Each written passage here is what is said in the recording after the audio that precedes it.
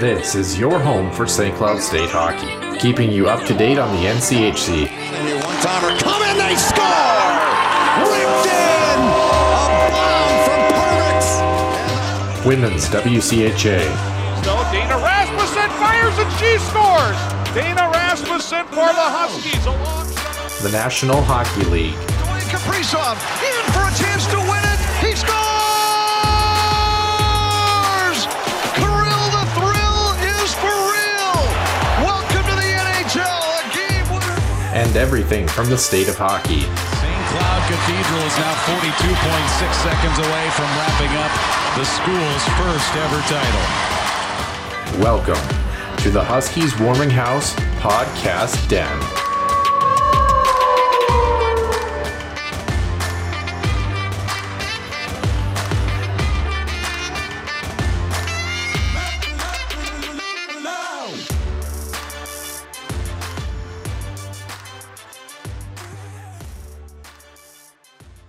Welcome into episode number 71 here of the Huskies Warming House podcast here bright and early on this Sunday morning. We're hitting the end of July here, and we've got a lot to talk about here around the National Hockey League. A very, very busy week for not only our Minnesota Wild, but all 32 teams in the National Hockey League. We're going to do a deep dive into the Seattle Kraken expansion draft, as well as taking a look at the Minnesota Wild's draft picks from these past few days. We're also going to touch on a bit of a sadder topic, if you will, in the Logan Mailloux situation, and another portion that actually involves the draft with the Montreal Canadiens selecting him 31st overall. We have 4 topics to get to, fairly lengthy topics as well, in the Huskies Illustrated Weekly Roundup, and you won't want to miss any of it. So we're going to get started right away with Center Ice View News and Notes. Center Ice View News and Notes. Center Ice View provides you with the best coverage of St. Cloud State Huskies hockey, from game notes, recaps, photos, and more. Go to centericeview.com.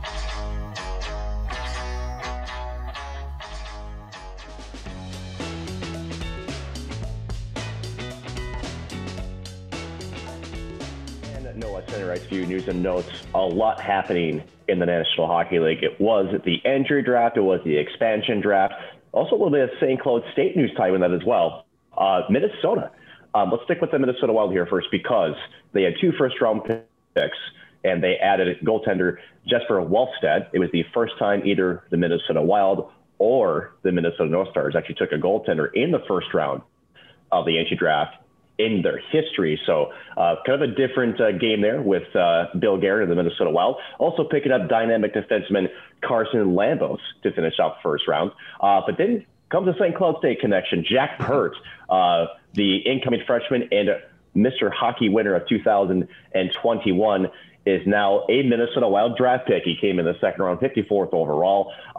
So congratulations to Jack. And, quite stunning, I would say, Noah, here for Jack to be drafted by a team that you're up watching. I know in the press conference that he was ecstatic. He was like, I was shocked. It's like, I couldn't believe it actually happened. So congratulations to Jack, and incoming second rounder here added to the Huskies lineup, who surely I think will definitely battle for a top 6 spot here for Brett Larson and the St. Cloud State Huskies. We talk about Logan Mailloux here. Just a quick preview for those folks. Drafted 31st overall by the Montreal Canadiens. And essentially he had said that he did not want to be drafted. He told all 32 teams that did not want to be drafted because unfortunately he was convicted of offensive photography, constitution and invasion of privacy back in his hometown, I believe, of Sweden, if I'm not mistaken. But we will get into a deep dive of the situation here later. But he was picked, even though there was much controversy surrounding him and, of course, his off-ice behavior. And again, a deeper dive when we get to our extra ice session, Noah. Yeah, Jack Pert going in the second round. I'm still waiting for my phone call from Billy Guerin. I don't know what's up with him. I'm kind of just, I don't know, waiting for my draft pick, unfortunately. But speaking of drafts, another draft was also held this past week without the pomp and circumstance that really was supposed to accompany it, though, with the league picks. But nonetheless, the Seattle Kraken had their version 1.0 of their lineup. And we say 1.0 because we're going to jump into this in the main portion of the show, too. You and I both believe that they are not done with what they've got going on this year, including 2 former St. Cloud State Huskies making that roster as well. Many experts believe, like we said, that the Kraken are not done. They've got about $30 million in cap space. After Michigan Wolverine defenseman Owen Power went first overall to Buffalo in the entry draft, Seattle also added fellow Wolverine forward Matthew Beniers at second overall. Seattle's now highest paid and oldest player they took in the draft is former Calgary defenseman and captain Mark Giordano, who turns 38 this season with a $6.75 million cap hit for one more season. Seattle was also busy signing a pair of defensemen, Adam Larson to a 4-year deal and former Dallas star Jamie Alexiak to a 5-year term. The team also added goaltender Chris Drieger to a 3-year pack, and he's likely going to be their starting netminder. As the Kraken, they're going to host Vancouver in their home opener on October 23rd at Climate Pledge Arena. And continuing on that theme, Noah, this week also marked the end of the trade freeze here around the National Hockey League. And things are, well, should we say, heating up now that Seattle has, as you mentioned, completed its expansion draft. We also now have completed the entry draft as well. So Seattle, when they picked up Tyler Pitlick in the expansion draft, they did flip him to Calgary for, I believe, a 3rd-round pick in 2022. Arizona also sent future considerations other to Philadelphia in exchange for 2022 draft picks and defenseman Shane Gostisbehere. So it goes to going over to the desert from the city of brotherly love. 219 points in 381 NHL games. I'm sorry. More shocking trade, though. Carolina. Calder Trophy finalist Alex Nedeljkovic, heck of a goaltender. Unfortunately, it sounds like the contract negotiations didn't go well. So after two sides couldn't meet on terms, he was actually traded to Detroit for Jonathan Bernier in a 3rd-round pick. And from all the reports that were leaking out, it sounds like Carolina was offering maybe $1.5 million, and of course Nedeljkovic wanting $3 million. Ended up getting that, I believe, in Detroit, and so Carolina didn't budge. And so they traded him. So kind of surprising there. Buffalo has also been busy. We figured there would be some changes there on the west side of New York, and there has been. Former 1st overall draft pick Rasmus Ristolainen was sent to Philadelphia for defenseman Robert Hagg, the 14th overall pick in this last draft here just a couple of days ago, and a 2nd-rounder in 2023. Sabres also sent out restricted free agent center Sam Reinhart to the Florida Panthers. He was a Minnesota Wild target, no question about it, and it was believed to be a goaltending prospect in Devin Leedy and a 1st-round pick as well. Buffalo selected right wing Isaac Rosen with that 14th overall pick that they did receive in that exchange. But the biggest trade so far in terms of money and maybe head scratcher here, involves Chicago. They sent Stano and a Bolfquist and the 12th overall pick and the 44th pick in this last year's draft, and a 2022 first to Columbus for the 32nd pick, a 6th-round selection in 2022, and they get back Seth Jones. And then immediately after Chicago signed Jones to an extension, 8 years, $9.5 million per season average annual value, which will kick in the start of the season. Columbus then flipped the 44th pick from Chicago to Carolina for Jake Bean, a young defenseman who has had a lot of upside, shall we say, with that. But then another big splash in Vancouver, and a lot of people in Vancouver scratching, what in the hell is Jim Benning doing? They nabbed top 4 defenseman Oliver Ekman-Larsson. They also got top 9 forward Connor Garland in that trade, sending back the 9th overall pick, 2022 2nd-round pick, a 7th in 2023, and then the essentially dead caps spaces of Louis Harrison, Jay Beagle, and Antoine Roussel. Arizona then did select right wing Dylan Gunther with a 9th overall pick, so a good pick up there by Arizona. And then Philadelphia sent Jacob for Voracek to Columbus, where he was originally drafted my way for winger Cam Atkinson. That one surprised me a little bit. And then lastly, New York Rangers did send Pavel Buchnevich, the forward, over to St. Louis for Sammy Blais and a 2022 2nd-round pick. And the Rangers are also in the formal process of buying out Tony DeAngelo, who right now, as of this morning, was on unconditional waivers, has to clear by 11 a.m. Central before he can be officially bought out, Noah. Yeah, I tell you what, that Tony DeAngelo situation, that was kind of a long time coming, if you will. I mean, he had an opportunity to, I believe, get picked up by Montreal, and he didn't want it. He didn't want to waive his rights and what he had. So I don't know. It was just kind of a messy situation, if you will. Finally, we did have some of those signings across the league, a couple of retirements and injury updates, and some news from the Western Hockey League in the CHL. The Boston Bruins are bringing back forward Taylor Hall for the next 4 seasons at $6 million annually. Forward Zach Hyman nearing an expected 7 or 8 year deal, paying him $5 to $5.5 million a season with Edmonton after leaving Toronto. What a great pickup that one is for the Oilers. Colorado gave former Hobey Baker winning defenseman Cale Makar a 6-year signing worth $9 million annually, locking up a key RFA for that club. The Rangers added recent Stanley Cup winning centerman Barclay Goodrow to a 6-year deal.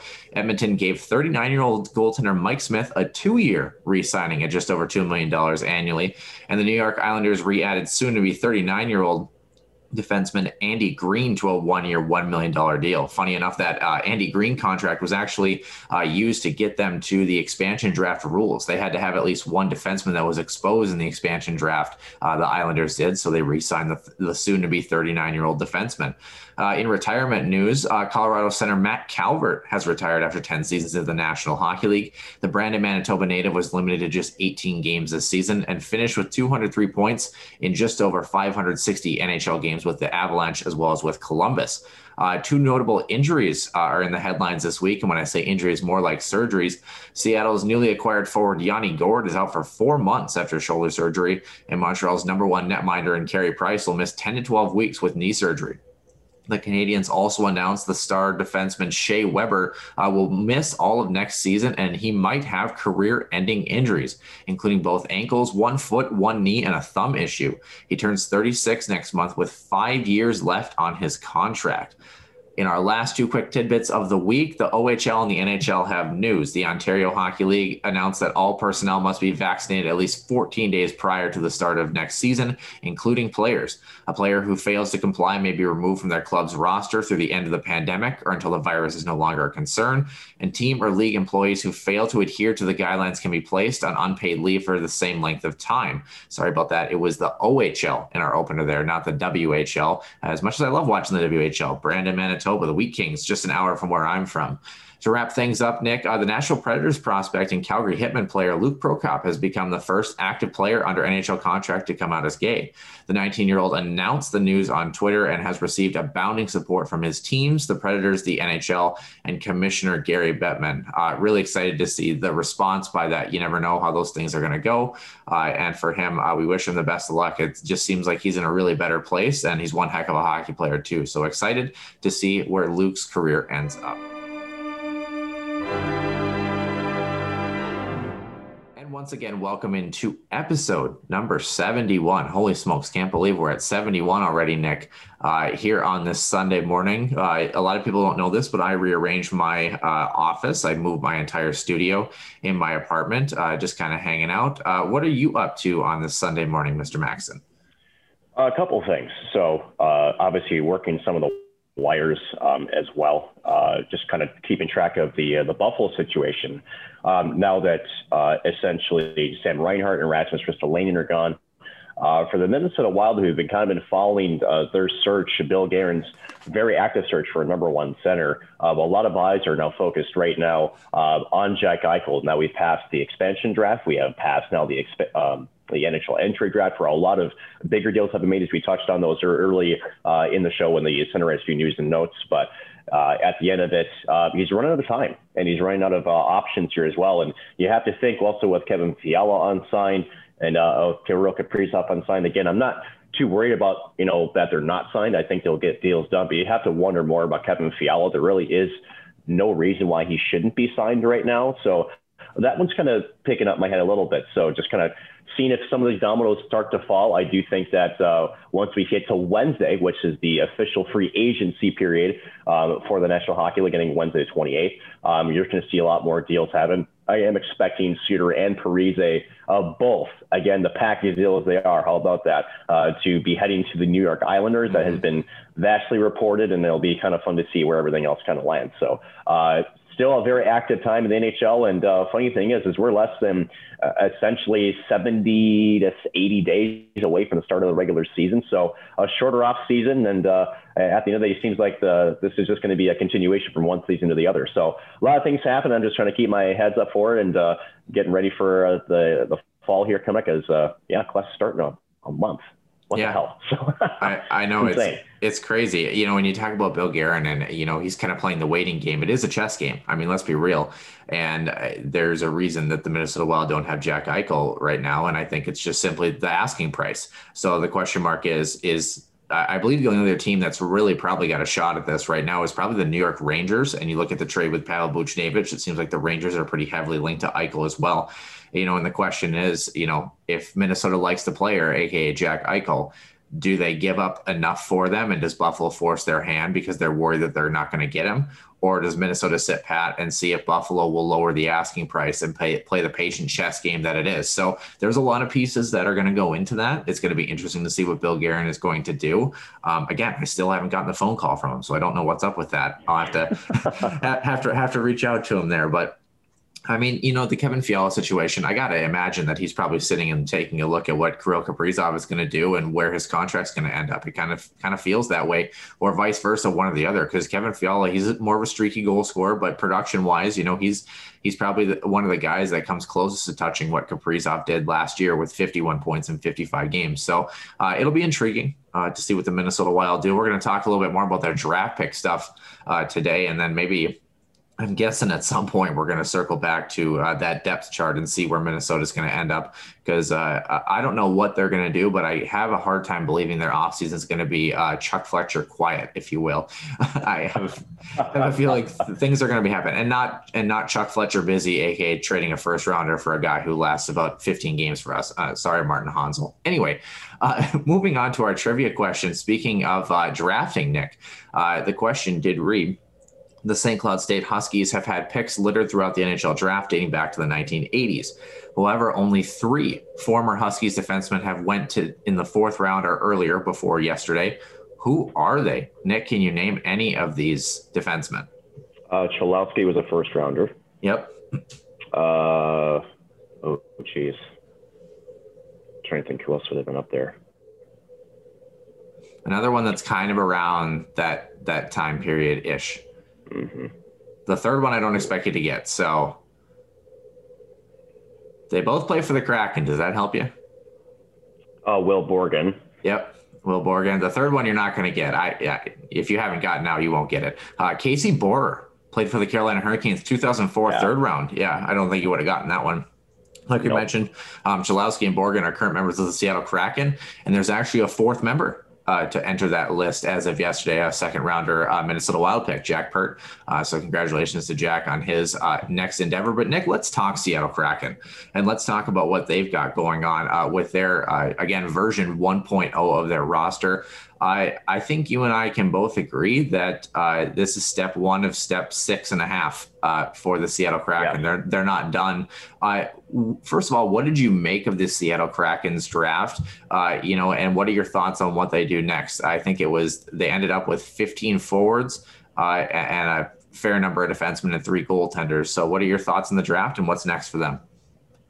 So as we thought, there was 2 main ideas that everybody had of how Seattle would approach this draft, right? There was going to be some teams that had a lot to pick from, that had an ability to, shed some cap, and they could acquire a good player, which also means they're taking on some bad money. Or they could sit back, they could draft, you could say, I don't know if mediocre is the right word, but they would take what they thought they could, and then they would weaponize a bunch of cap space. And what we've seen is the latter, is that they've got about $29 million in cap space. And to me, they're going to use that as their weapon. This was talked a little bit about around the Canadian media, which is, there was a lot of surprise around why there wasn't any side deals reported with the Seattle Kraken, right? Because we all know Minnesota was victim of that to Vegas, sending Eric Holland, and the sweetener was Alex Tuck to protect a different player in the Wild roster at the time. So, instead of that, what Ron Francis did was, instead of making those deals, which I think he thought maybe was not going to get as much value at that point, I think he feels, and I agree with him on the strategy, is the salary cap dollar and the ability to dump salary. I think now that, it's all said and done, at least with the types of players that are protected, he can do a lot more wheeling and dealing now with that cap space. And I think he can get more value in return as far as sweeteners, whether it be draft picks, whether it be something else, and not be really inhibited by rules of an expansion draft. So now he's got full reins, right? So now, whoever was protected per se, that's off the boards right now. That means everybody's at play. And so now you have a little bit more I guess, negotiating power. And I think that no question about it, for those who are looking at this roster, again, Vegas did the same thing, not to the extent, but essentially Vegas also did flip some players, and they drafted, with the ability to get some side deals done. So what we see now with Seattle is not going to be their opening roster. For folks who really look at Seattle, they say that's going to be their opening roster, knowing what they're doing. You're not going to go into a season, especially this one, with $30 million in cap space. It's just not how this works. So I'll be definitely curious to see who are they targeting, as well as what some of the negotiations are happening, maybe some of the free agents that are out there as well. Because remember, Seattle did have exclusive a window here before the entry draft, but still, there's still some big names out there. They may circle back on. They may be negotiating some deals as we speak right now. So we'll see. But yeah, they're not done by any means, and to me, there's going to be very active in the trade market, especially if some of those teams are looking to dump cap. Just don't call Chuck Fletcher because he's already done enough. Yeah, if I'm not mistaken, and I usually am, Seattle, I don't even think is at the cap floor, are they? Because I think the cap, it's 85% of what the cap is. And in 2019, it was like 61 million. So I think it's like 62, 63, something like that. So whatever 85% of 81.5 is, I can't do that in my head. Maybe you could help me out with that. But yeah, I mean, when you look at Seattle's moves, I think that their draft looks entirely different if one, we're not in a flat cap era. I mean, that's the thing that you have to think about. You're looking at how do you leverage teams that, either are in a position to try to alleviate some cap space or, really need to alleviate some cap space. And it's an interesting move because as you look at Seattle's roster, again, you have that leverage, but with that leverage, you also have to have teams that buy into the player that you're trying to flip them back to. For those who are wondering, I know a couple of people had asked this, can the Minnesota Wild pick up Carson Soucy back? Nope, they've got to wait a year. So if you are a team that wants the guy back that was taken from you from Seattle, they can't be flipped back to that team for another year. So I just wanted to throw that out there. I also wanted to ask Nick, before we kind of jump into the roster a little bit, were you a little surprised that Carson Soucy was picked over Kaapo Kähkönen? I think the thinking, if you're Ron Francis, is understanding, you look at, first of all, you look at their goaltending prospects. They were a group that really believes in Chris Driedger, first of all, and I can understand why, but, there was, obviously Carey Price, we know he was hurt, but, he was on the board. A couple of other decent goaltenders that were on the board that maybe have had some inconsistency or injury issues, but when they're on, kind of similar to the Marc-Andre Fleury piece, although maybe not to the caliber of Marc-Andre Fleury minus Carey Price, I would say. Did you think that obviously they took the safe bet picking Carson Soucy, Seattle did, instead of the kind of unknown in Kaapo Kähkönen? A lot of reports said Kähkönen was going to be the guy that was going to be taken instead of Carson Soucy. Is it that much of a surprise to you that Kähkönen wasn't the one that was picked, or do you think Seattle was going for the sure bet here? You could look at it from both ways, right? So, we had talked last week that I said Carson Soucy would probably be the likely pick, but I will tell you one thing that, as the week went along, I really started to have some differences to sway that says, they might pick Kaapo Kähkönen. Again, younger goaltender, really good numbers. At the end of it, I don't think he would have been. It's not that I look at it as a surprise. Because, again, when you're a general manager on an expansion draft, right, you're looking at, 40 million puzzle pieces and you got to pick 20, right? So at the end of it, you kind of wonder where the scouting came into play, whether or not, obviously Driedger was huge. He was really good with Florida. I think, if if there were a different names of goaltenders that were out there, I think maybe Kähkönen does get taken, right? So maybe it was a gamble by GM Bill Guerin. It kind of sounded like when he was asked by Michael Russo of The Athletic that he even admitted that it was kind of a roll of the dice to try to keep his goalie tandem in pack. And he did, right? So they lose Soucy, who is still a heck of a player, still a big body. They're going to lose as a bottom defenseman here for the Minnesota Wild. But surprising, I don't know if I would characterize it surprising. I think it's more of, okay, you took the gamble. Ron Francis saw what he saw. He had other plans, and well, here you go, right? So, and other thing too is I'm just glad that Minnesota as well learned from their first mistake from Vegas, and didn't throw extra the way of Seattle to maybe protect somebody else. Yeah, and I think that was the mentality. You had to understand if you're Minnesota, you were going to lose likely a good defenseman or a good goaltender. Long shot at losing a forward, but you're probably going to lose Susie or Kakinen, and you kind of just had to accept that instead of trying to mess with the damage that was going to be inflicted, if you will. As we look at Seattle's current expansion draft roster, of course, the one guy that's not on this list anymore is Tyler Pitlick, as he was flipped to Calgary there. When I look at this forward group, and I mean, you've got a group that, if anything, Seattle can hit the cap floor and build for the future here, and have a young group. If for whatever reason something doesn't pan out, obviously we said we don't think that they're done. I got to imagine, I'm thinking Yanni Gord and maybe Jordan Eberle on the forward group are probably the only two guys I don't think are going to get touched. Maybe Jonas Donskoy might be thrown in there too, but the other ones, I mean, Jared McCann can be moved, Brandon Tanev can be moved. The question now, of course, is cap there with those guys. On the defensive side, Mark Giordano's not going anywhere just because I think he's got 1 year left on his deal, and he's going to be a good veteran presence, kind of like Derek England was for the Vegas Golden Knights in that group.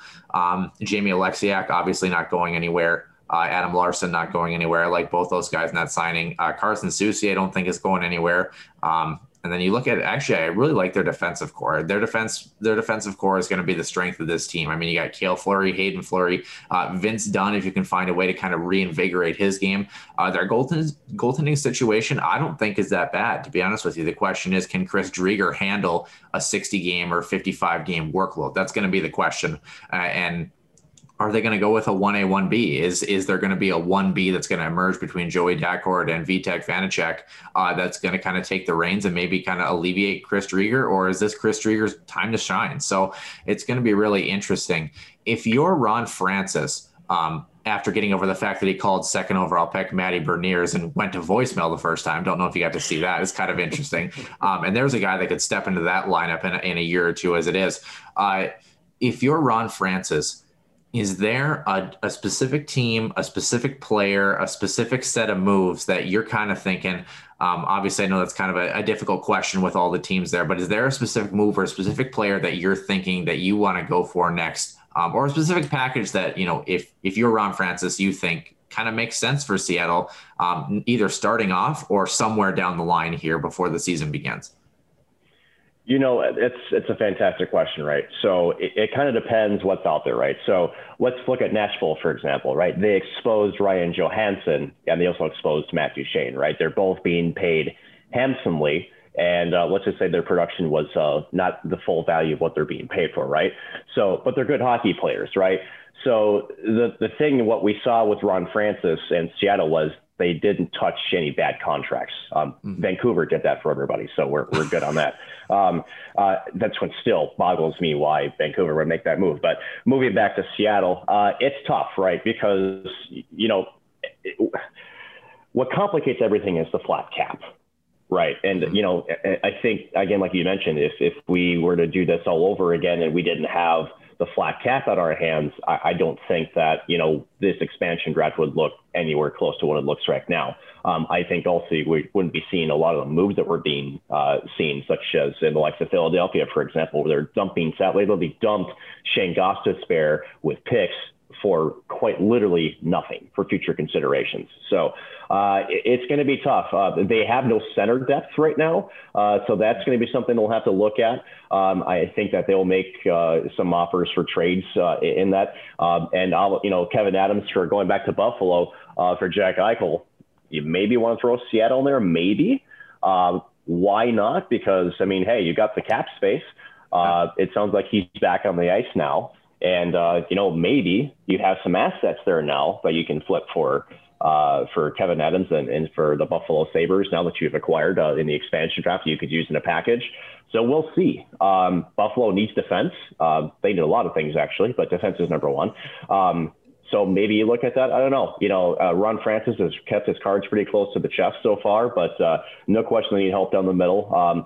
Because like you mentioned, their defensive core and their goaltending actually looks pretty solid. But as far as production and scoring threats and maybe scoring ability, to me still leaves a little bit to be desired. So I would think that you're going to start to see maybe some looks from some teams to try to acquire a little bit more of some top end talent there on the forward group. But again, a lot of teams aren't trying to move their talent talent. It's hard to come by right now. But again, we'll see what happens. Maybe Buffalo is enticed with Seattle. And I know that also with Terry Pegula coming out and essentially saying that he wants Jack Eichel to land in the Western Conference, which makes sense. You don't want a big trade of essentially what could have been a first overall pick. He went second, obviously, to come back and bite you in the playoffs. And the only time you would be in the Stanley Cup final. Buffalo's nowhere close to that. So we'll see. But to me, next just be the four groups for sure. Yeah, Seattle reminds me of maybe like the 2013 Minnesota Wild. Decent defensive depth and really kind of trying to grow a little bit more on offense. And also when you talk about the Jack Eichel situation, there's a guy who could have went first overall in any other draft had he not been paired with Connor McDavid. I mean, let's be real here. So, yeah, it's going to be interesting to see what Seattle does. And again, I think if you wanted to say their worst contract is probably, I don't know. I was thinking about that when you had said that. I don't know, Brandon Tanev, maybe? I don't know. Mark Giordano technically, but you got 1 year left. So, I mean, I don't think Brandon Tanev is not, and it's funny when you say worst contract, right? Brandon Tanev is definitely a meaty contract, but he's a very unique player who can play in multiple different roles. He's kind of a Swiss Army knife when it comes to the knife. He's got tireless energy. So you get that from him. And I think he's actually a pretty decent player. It may be expensive for what he does, but he's a character guy. He's a good leader. So, and I'm sure that Ron Francis, do his due diligence probably with the scouting and whatnot. And I think Brandon Tanev is going to actually be a heck of a player for Seattle when he debuts. I don't think he talked about earlier players that, probably won't be flipped. I don't think Brandon Tanev will be going anywhere either. Yeah, well, he fills a need for Seattle. Let's be real, especially even if it's a bottom six or depending on middle six role, just depending on where their forward group actually ends up. I mean, he's a guy that, again, you talk about they have the cap space to do something with it and give him a shot at some playing time. Speaking of playing time in the future, if you will, the Minnesota Wild were active, of course, in the NHL draft, in the actual entry draft this past week. And I got to be honest with you, Nick, I was really happy with the way the Minnesota Wild executed this draft. I think they did a fantastic job in their drafting pieces. Once again, where was Billy Guerin 5 years ago, right? And his, Judd Brackett and that staff being able to kind of do what they've done in the past couple of seasons here. But taking a look at Minnesota's picks, obviously Jesper Wallstedt, that 20th overall selection for the Minnesota Wild. A goaltender, we're going to touch on him as well as Carson Lambos playing in Winnipeg in the WHL. And then Jack Pert, of course, in that second round. Caden Bankier in the third round. Kyle Masters and Josh Pillar in the fourth round. And then Nate Benoit coming in the sixth round. I really like, if you're looking at kind of those back four there, I really like Josh Pillar. If you got a chance to check out some of his highlights, I really like the way that he plays. Caden Bankier's got a good game too. He's a little bit younger, but Josh Pillar, I think, is a pillar of strength, pun intended there, the way he plays the game and is just so hockey IQ smart. But let's start with the first pick that the Minnesota Wild made. They get a goaltender that arguably has the chance potentially to vie with Kaapo Kähkönen as the goaltender of the future. I think you can see the thought process if you're the Minnesota Wild. You've got Cam Talbot. He'll be 36 at the end of his contract. He's got 2 years left on that. Kaapo Kähkönen's still developing. I think you can kind of see where the road is going for the Minnesota Wild, understanding that they might have two goaltending prospects, and one of them is hopefully going to find the reins for this group. What did you think about the first ever goaltending pick in Minnesota Wild history? I like the move. And again, he's solid. Again, he's not like the biggest goalie, but he's not the smallest. He's not an Alex Baylock. He's 6'3", 214 pounds. But again, as Judd Brackett had mentioned, he's a strong technical goaltender. And I like that word technical, because we know with goaltending, and you watch it with Andrei Vasilevsky, he's solid technically, right? So he's in the right position. He knows how deep to be in his crease, or maybe when to be on top of the paint. Because when it gets to playoff time, when there's traffic in front of you, a lot of the saves you're making, you're not seeing them. You're just in the right spot. You're covering a lot of the net. You can replace, anticipate plays. So I like the fact that he's a strong technical goaltender. And as you mentioned, that's no question where this is trending. They signed Cam Talbot to a 3-year deal. No question, to give time for Kaapo Kähkönen to develop, and also to be able to take some games as a backup and maybe hopefully emerge to be, a starter. But now you have Jesper Wallstedt, who's going to probably compete for him with that. So I think it's another way to get to push Kapelkakin, especially this year, and kind of see what happens, especially maybe in 2 years, I would say, because again, as you mentioned, Cam Talbot under contract through next season, so he's got this year and next year with the Wild left, and unless either Kakinen doesn't continue to develop or something else happens, I can't imagine, at least from where the road is leading, that he gets extended. Maybe he does by a year. We'll see what happens, but no question that Guerin is trying to get a nice young, very solid goaltender into the mix to try to push his current two starters. I like the pick, and I think he's going to be a good fit for the Wild. Yeah. When you look at him, did you get a chance to watch his highlight video? Yeah. And when I say highlight video, it's got to be the most boring highlight video I've ever seen, and that's a good thing when we talk goalies. Yeah. And when I say that is because he reminds me of, you remember the pick of Askarov? He kind of reminds me of him, and a little bit even more composed. Another good goaltender taken in the first round would be Spencer Knight with Florida. But when you look at Wallstedt's game, so calm.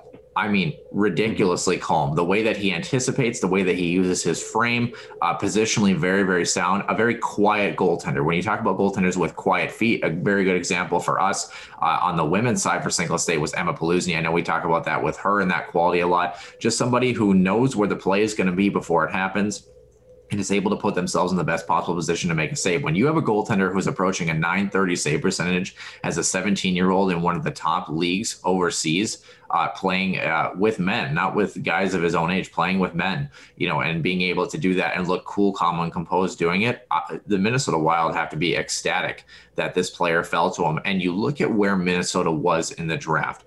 With the discussion, of course, a couple of years ago with Askarov, with Spencer Knight, is that they were high-end caliber goaltenders, but the thing is, goaltenders are a crapshoot when it comes to drafting them. And when you're sitting in that, top 5, top 10, top 15, do you take a goaltender, or are you in a better position to take your best player available in terms of like a skater group, just knowing that he's a guy that might slot into your NHL lineup a little bit more easily? But I think if you were Minnesota, just where you were picking at number 20, having a player like that fall to you, and trading up for it, obviously, I think that there's a thinking there that the fact that Minnesota made the playoffs kind of helped them a little bit, because it gave them an opportunity to maybe take a player that maybe they would have selected a different player or an outskater had they been at number 14 or 15 versus trading up to number 20. So it kind of reminds me of the Marco Rossi situation a little bit, where they had a player fall to them that maybe they didn't expect was going to fall to them. And they're very fortunate on that one. Nick, only a couple minutes left in the main portion of the show. I really, really want to get your thoughts on Carson Lambos filling a defensive need potentially, as of course we're with the loss of Ryan Suter. Kalen Addison probably going to jump into that lineup, but after that, it might be slim pickings for the next couple of years unless some of these guys continue to develop. What do you think of Carson Lambos, and do you think he's in a Minnesota Wild sweater in the next 3 years?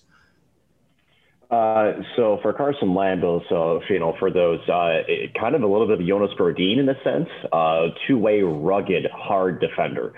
And the thing with Lambos, he's a great skater. Also picked up 32 points in 57 games with the Winnipeg Ice in the WHL. So pretty crazy, actually. But the one thing you like about Carson Lambos is, at the end of it, he's not the biggest kid. He's only 6'1", but 200. But he's a young kid, right? He's 18 or 19 years old. 18, excuse me.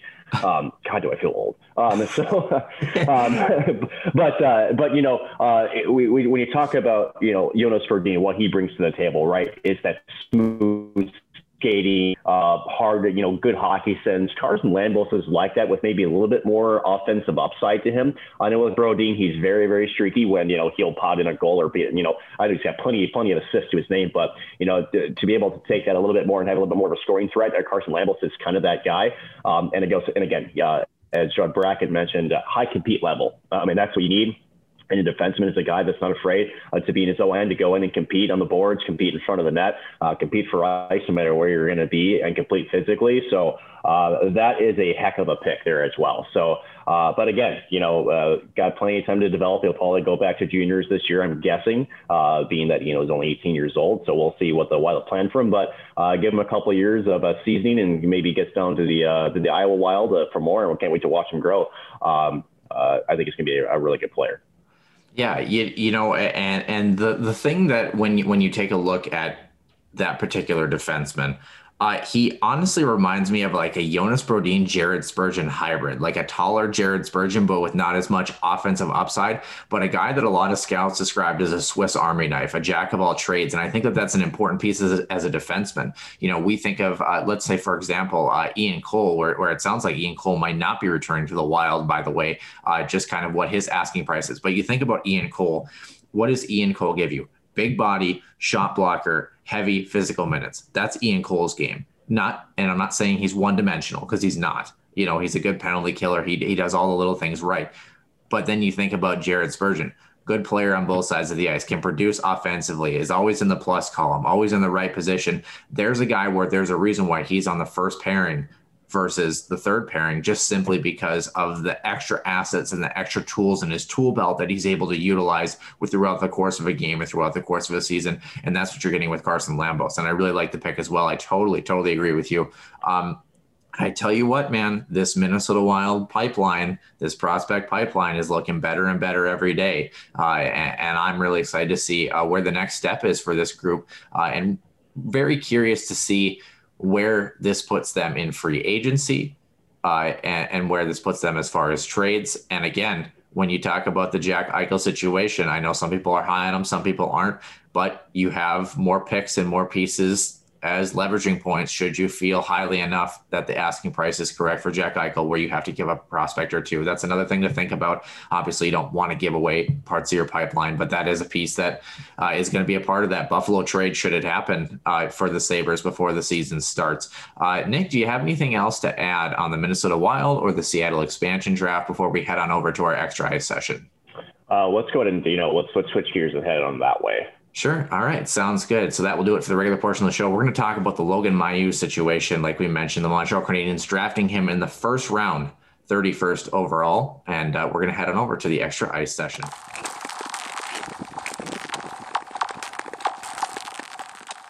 And once again, welcome into the extra ice session. I don't think I mentioned this before, but I'm Noah Grant, along with my co-host Nick Maxton here for this extra portion of the show. Hi, Nick. It's a pleasure to bring you in here. Hi, how's it going? Yeah, about 40 minutes into the show here. But Logan Mailloux, as you had kind of alluded to a little bit in the Huskies Illustrated Weekly Roundup, for lack of a better term, essentially, like you mentioned, was convicted for essentially engaging in a sexual act with a woman. I believe she was 18 when he was 17. And then he took, I believe it was either picture or video without her knowing, without her consent, and then distributed it to a couple teammates over Snapchat. And she found out about this and obviously was not happy about that. A couple pieces to this that are going to go on here before I get your thoughts on this, Nick. I mean, it's a very, very messy situation. Of course, we had a recent scandal, if you will, with the Mitchell Miller situation and the Arizona Coyotes and their draft pick too. And we've kind of had them in close succession.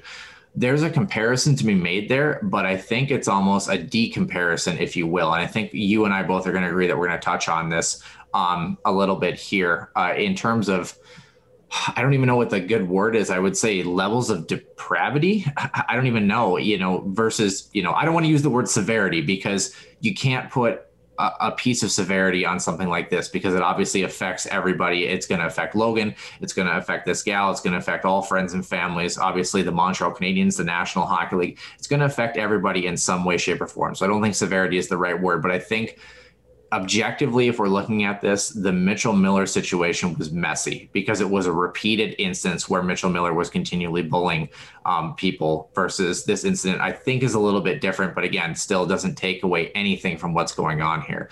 I want to read a couple of things here, Nick, before I get your thoughts. First, the Montreal Canadiens, like we mentioned, drafted Logan at 31st overall.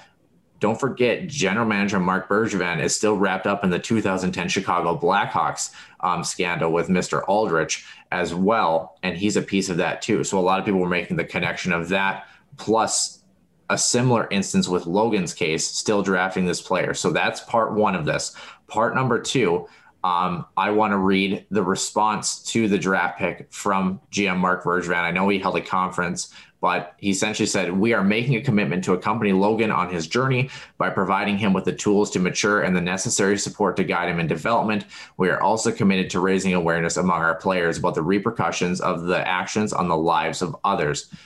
Pretty general statement, I would say, from an NHL club, but you hope that that's true. You hope that process is going to go on. The last piece of this is a lot of people, including the gal who had reported Monday to The Athletic, said that she just wanted a heartfelt apology from Logan and doesn't feel like she's gotten it yet. And that's the biggest piece that I think has bothered a lot of people, is that it feels like Logan is making these comments now because he knows that his draft stock is in trouble, and they wonder if he's really felt remorse for this action. Okay. And we're going to jump into that here. I do want to read Logan's statement that came out yesterday. He said, during an intimate act with a young woman, I took a picture of us without her consent. I sent it to my teammates to impress them. It was totally irresponsible and a stupid act that I committed without thinking twice. For that lack of judgment on my part, I was fined by Swedish law. I know I caused a lot of harm to this person and their family. I regret doing this stupid and egotistical act. I deeply regret it. What I did now is unfortunately a part of both her life and mine. I've apologized to her, but nonetheless, this will follow her for the rest of her life, and for that, I deeply and sincerely regret it. I know I had said that I did not want to be drafted this year, but as a young man who wants to become a better person, I feel that being accompanied by the Canadiens organization will help me greatly. As you had alluded to as well, Logan also mentioned that he didn't want to be drafted and wanted a year to kind of work on himself, but you can't actually pull yourself from the draft registry. So Montreal was free to draft a player who, by all accounts, skill-wise alone, is definitely a first-round talent and maybe even a top 20 talent, the way he plays on the ice. But off the ice, there's a lot to digest here. Nick, I know I've kind of had you sitting there, but I kind of wanted to open up some of the statements so that people get the full breadth of the story. Nick, first of all, what were your thoughts when you were sitting there watching the draft or got a chance to check out the draft and saw Logan Mailloux's name called in the first round by the Montreal Canadiens? I think surprised is lightly said. You know, these situations are always tough. And the reason why I say that is, you know, there's no denying the actions that happened right there. They were terrible. They caused a lot of harm. It's one of those deals where, you know, there's no taking that back. You know, there wasn't any really foresight into it. But as you mentioned too, you know, the victim claims she never got an apology, but as you just mentioned in that statement, he said he did. So there's already a conflict of information there.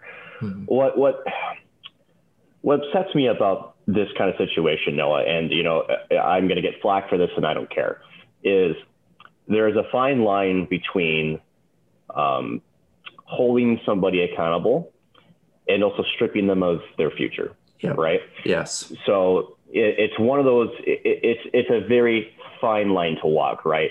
Now, don't get me wrong. I condone his actions. I do not support his actions. And I think, however, being that as a young kid, yes, he's a top prospect. Obviously, he's got the tools to be a very successful professional hockey player.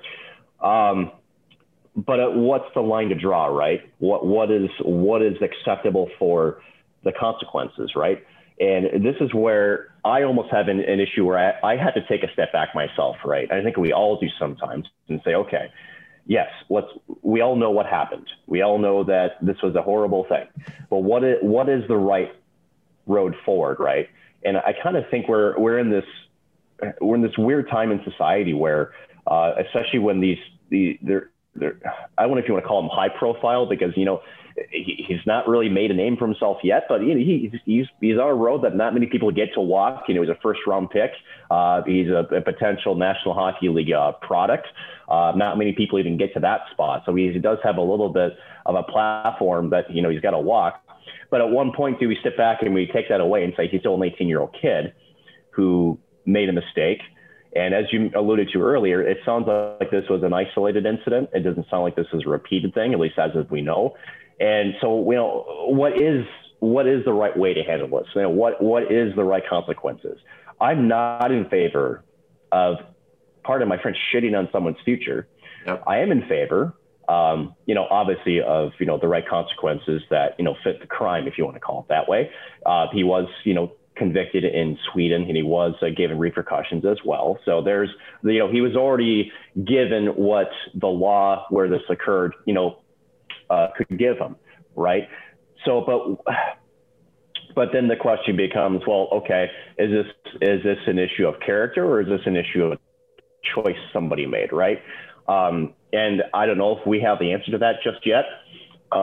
You hope. It sounds like, at least from what Montreal is saying, and I actually want to expand on my quote, Noah, because you read some of it, but I want to actually go earlier in that. And this is what Bergman also said. He goes, I quote, "By drafting prospect Logan Mailloux with the 31st overall pick, the Montreal Canadiens organization not only selected a promising hockey player, but also a young man who recently admitted to making a serious mistake. The Canadiens are aware of the situation and by no means minimize the severity of Logan's actions. Logan understands the impact of his actions. His recent public statement is a genuine acknowledgement of his poor behavior and the first step on his personal journey." So reading in that on the surface kind of is almost in line with what I'm thinking, right? Which is, they've obviously did some homework, or at least I would hope they did some homework on it. They said, okay, yep, he made a goof. He goofed up. It sounds like from their point of view, he's either talked at least enough about it or said the right things to say, okay, we believe this kid, this is not a character issue. This is not something where, he's going to fool me twice per se. This was a one-time thing, and we feel like we can get over this. So I want to throw this back to you, Noah, because again, these are not easy conversations. They're not. And again, for the third time, so folks are listening, because I know I'm going to get my head blasted off and I don't care. Again, I do not condone nor do support the actions that he took, this player. However, I'm also, again, understanding that, and I don't have all the answers to situations like these, but what is the right route forward? As an 18-year-old, I feel like, in America, again, even if, unless, your crime is a heinous, we all get second chances. The question is, I guess I think there's still some more that we need to figure out, find out from this. And from what Montreal has done their due diligence on or done their research on, is they feel comfortable enough to move forward with the pick. And they decide, we're going to be a supporting piece to him as this is a big, giant hump for him, not only as a professional, but as a person in his life.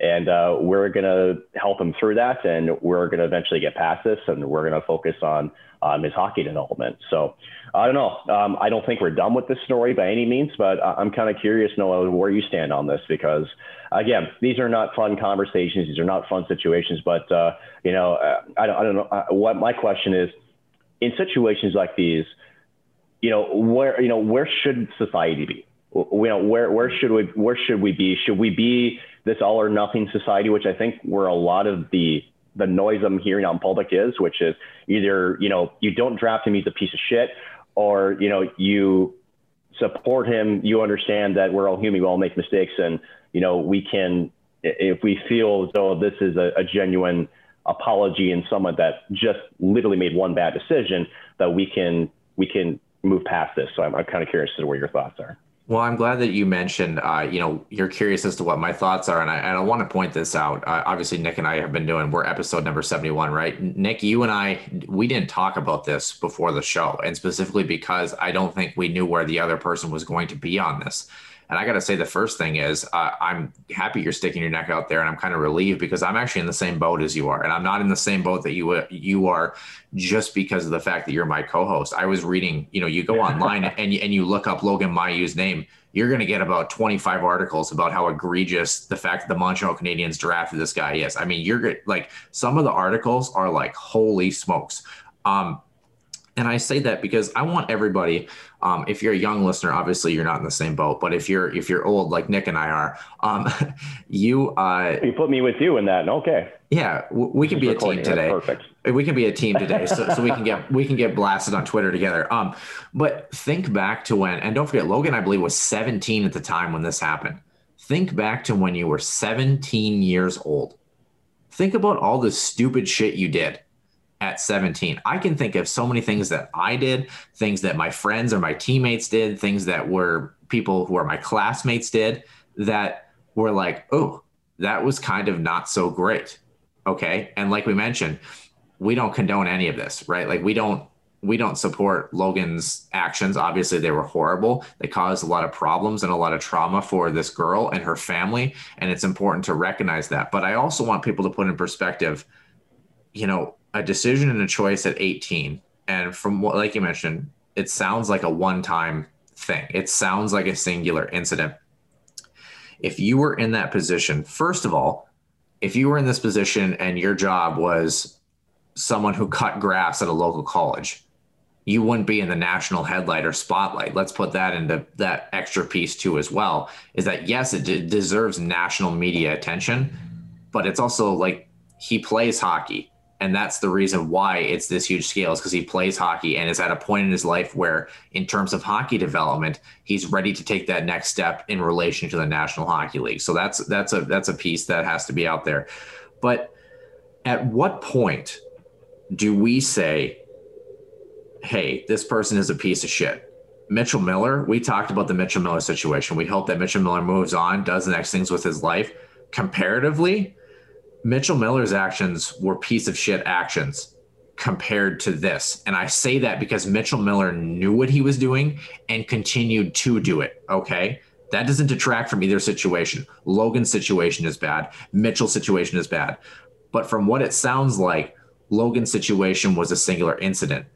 So the next step is that everyone calls for him to apologize, calls for him to have a little bit of remorse, calls for him to have a little bit of character development and reevaluate himself as a person, okay? Whether that's by his own accord or by the fact that he's now getting national media attention as an NHL draft pick, if there's development and healing to be had for Logan, what is the difference? Okay, what is the difference?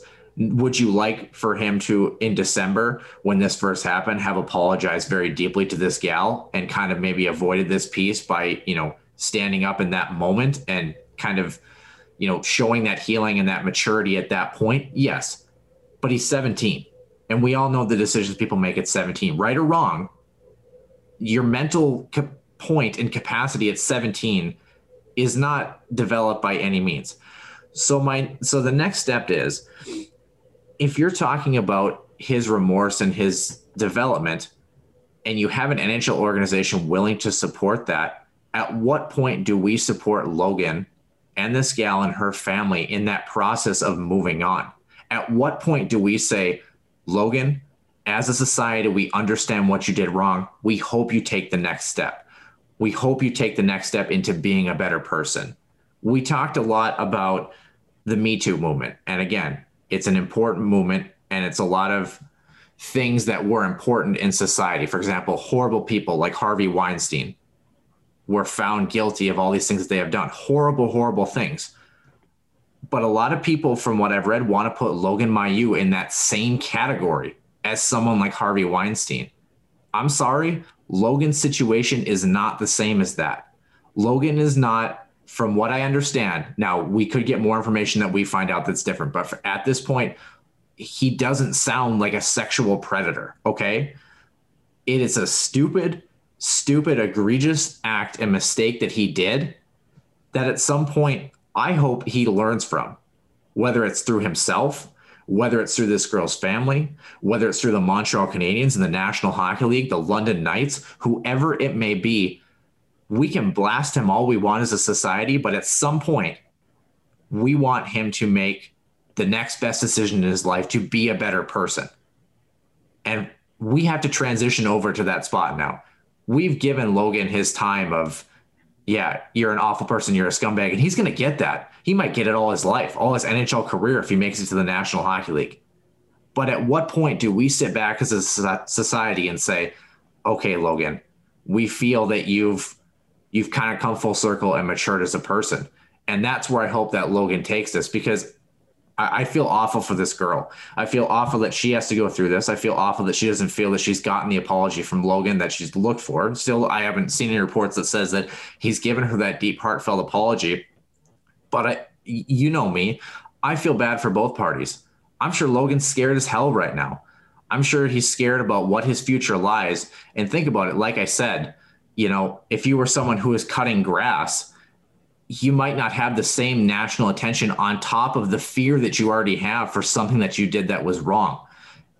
And I bet you like hell he wants to take that back, but he can't take it back. So now he's got to move forward. And the question as a society is, do we support him in that process, in that transition, or are we going to continue to ridicule him for something that's already been done? It was awful. It was horrible. We don't condone it.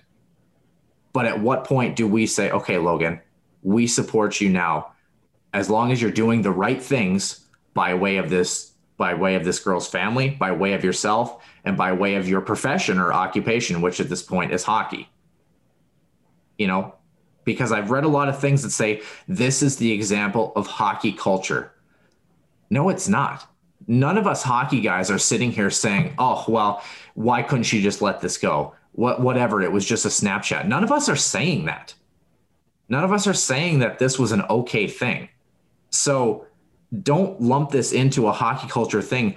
We just want the best for everybody in the situation. We want the girl to find some healing. We want Logan to find some healing. We want them to be able to both go their separate ways and be able to continue on with their life. It just so happened that Logan's life is potentially being an NHL hockey player. So people want to rip that away from him because he gets to do something based on his skill set that not a lot of us get to do.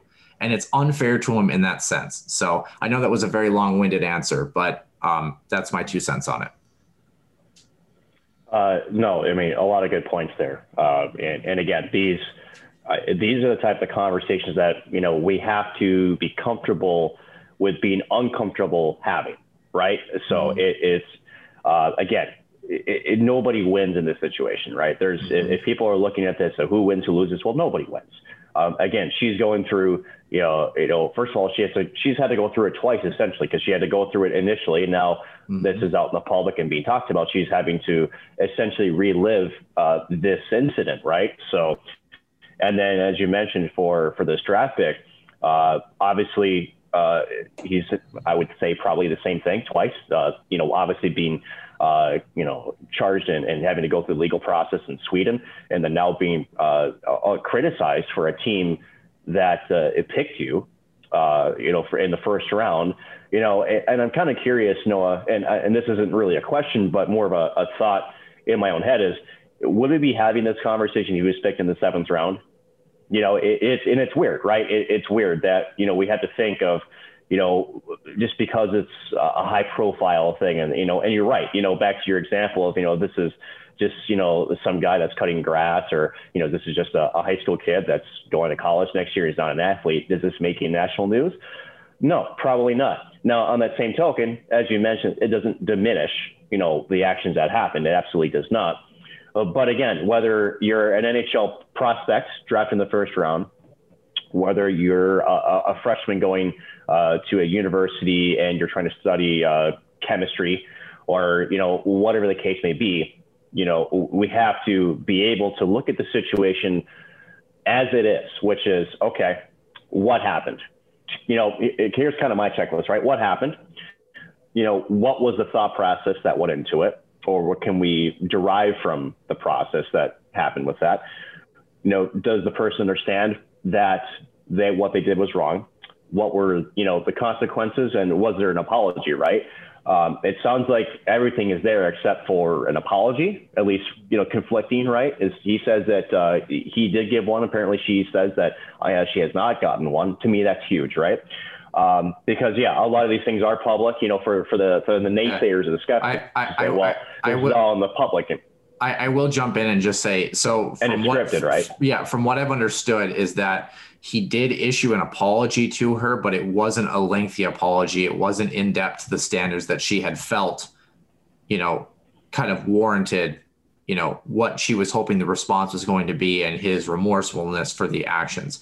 And the other piece that I kind of wanted to ask too is, if not the Montreal Canadiens, then who?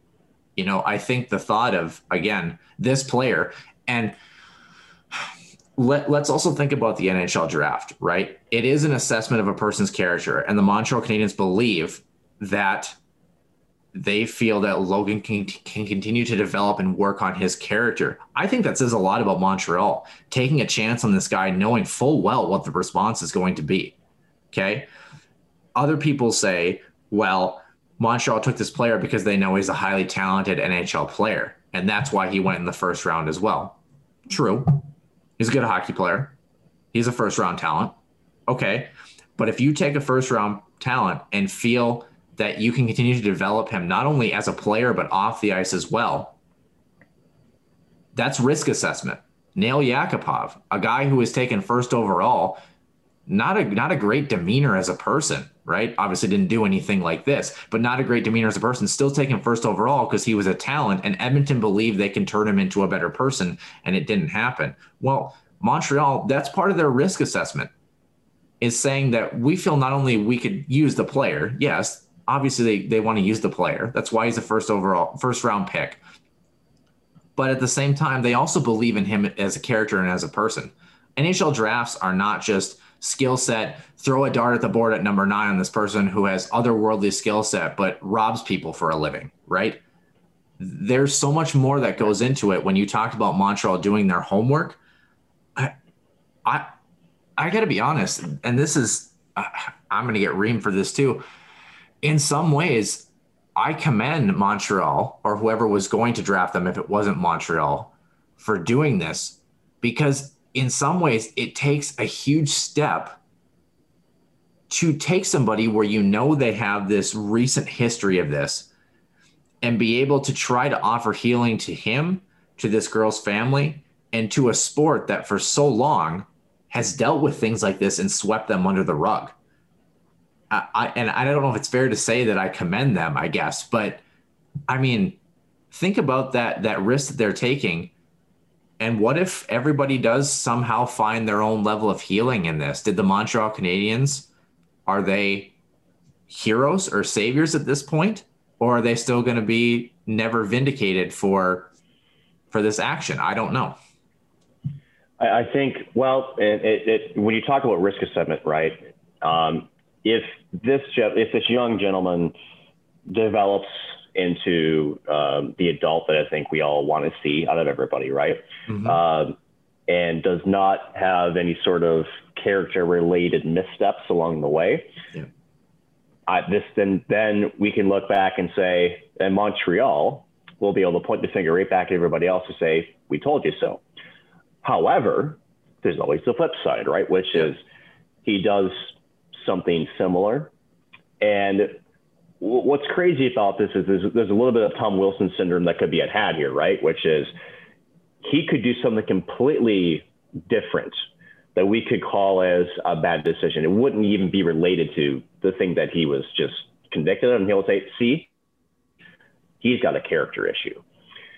And that part I don't like either. You know, we're very quick to point the finger and to group things into one category. But to kind of wrap things up here, Noah, because I think, we've had a very good discussion on this, but I think, the cards are now in the hands of the draft pick, which is, okay, you're getting your second shot here, and this is the only one you're going to get. Yeah.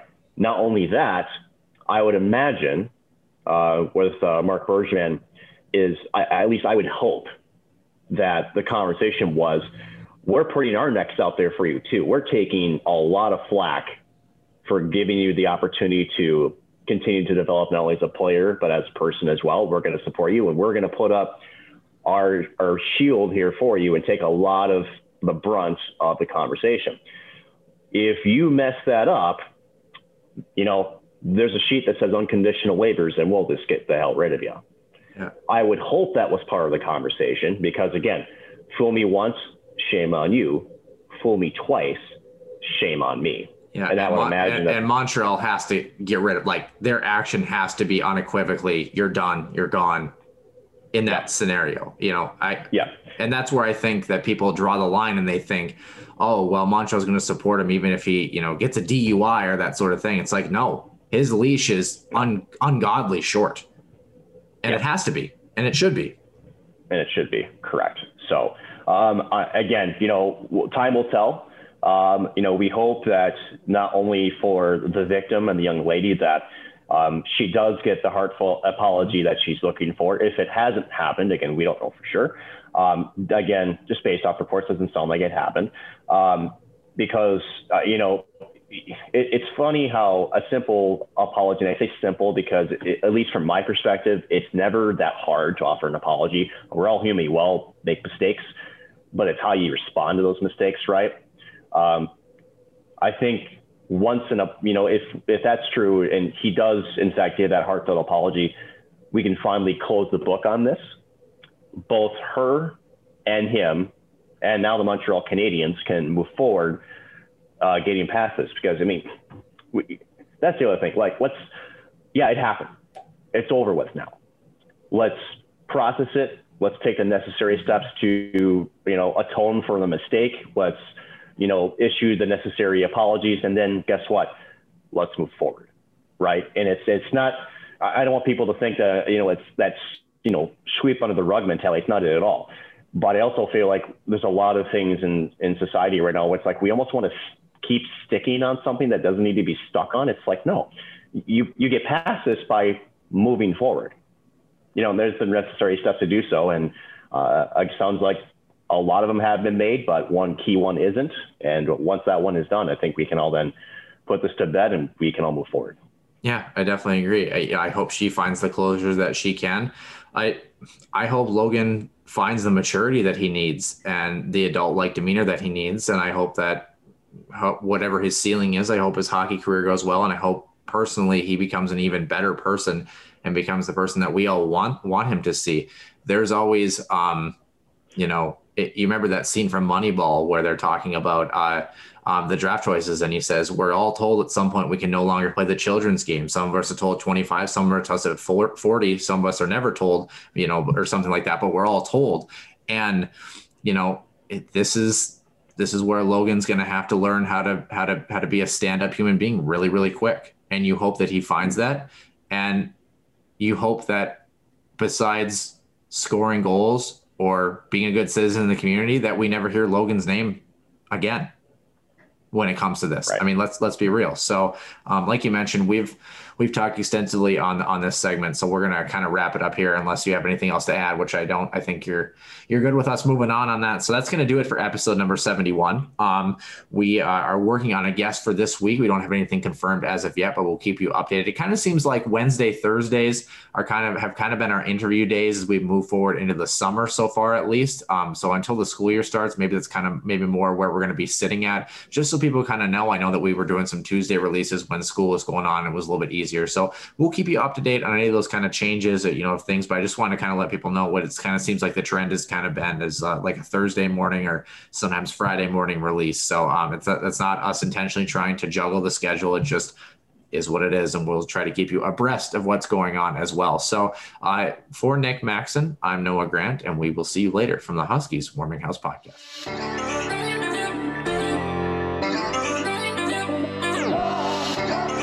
One-timer coming, they score! Ripped in! A bomb from Pervix! Dana Rasmussen fires and she scores! Dana Rasmussen for the Huskies Dwayne Kaprizov in for a chance to win it! He scores! Kirill the Thrill is for real! Welcome to the NHL! Cathedral is now 42.6 seconds away from wrapping up the school's first ever title.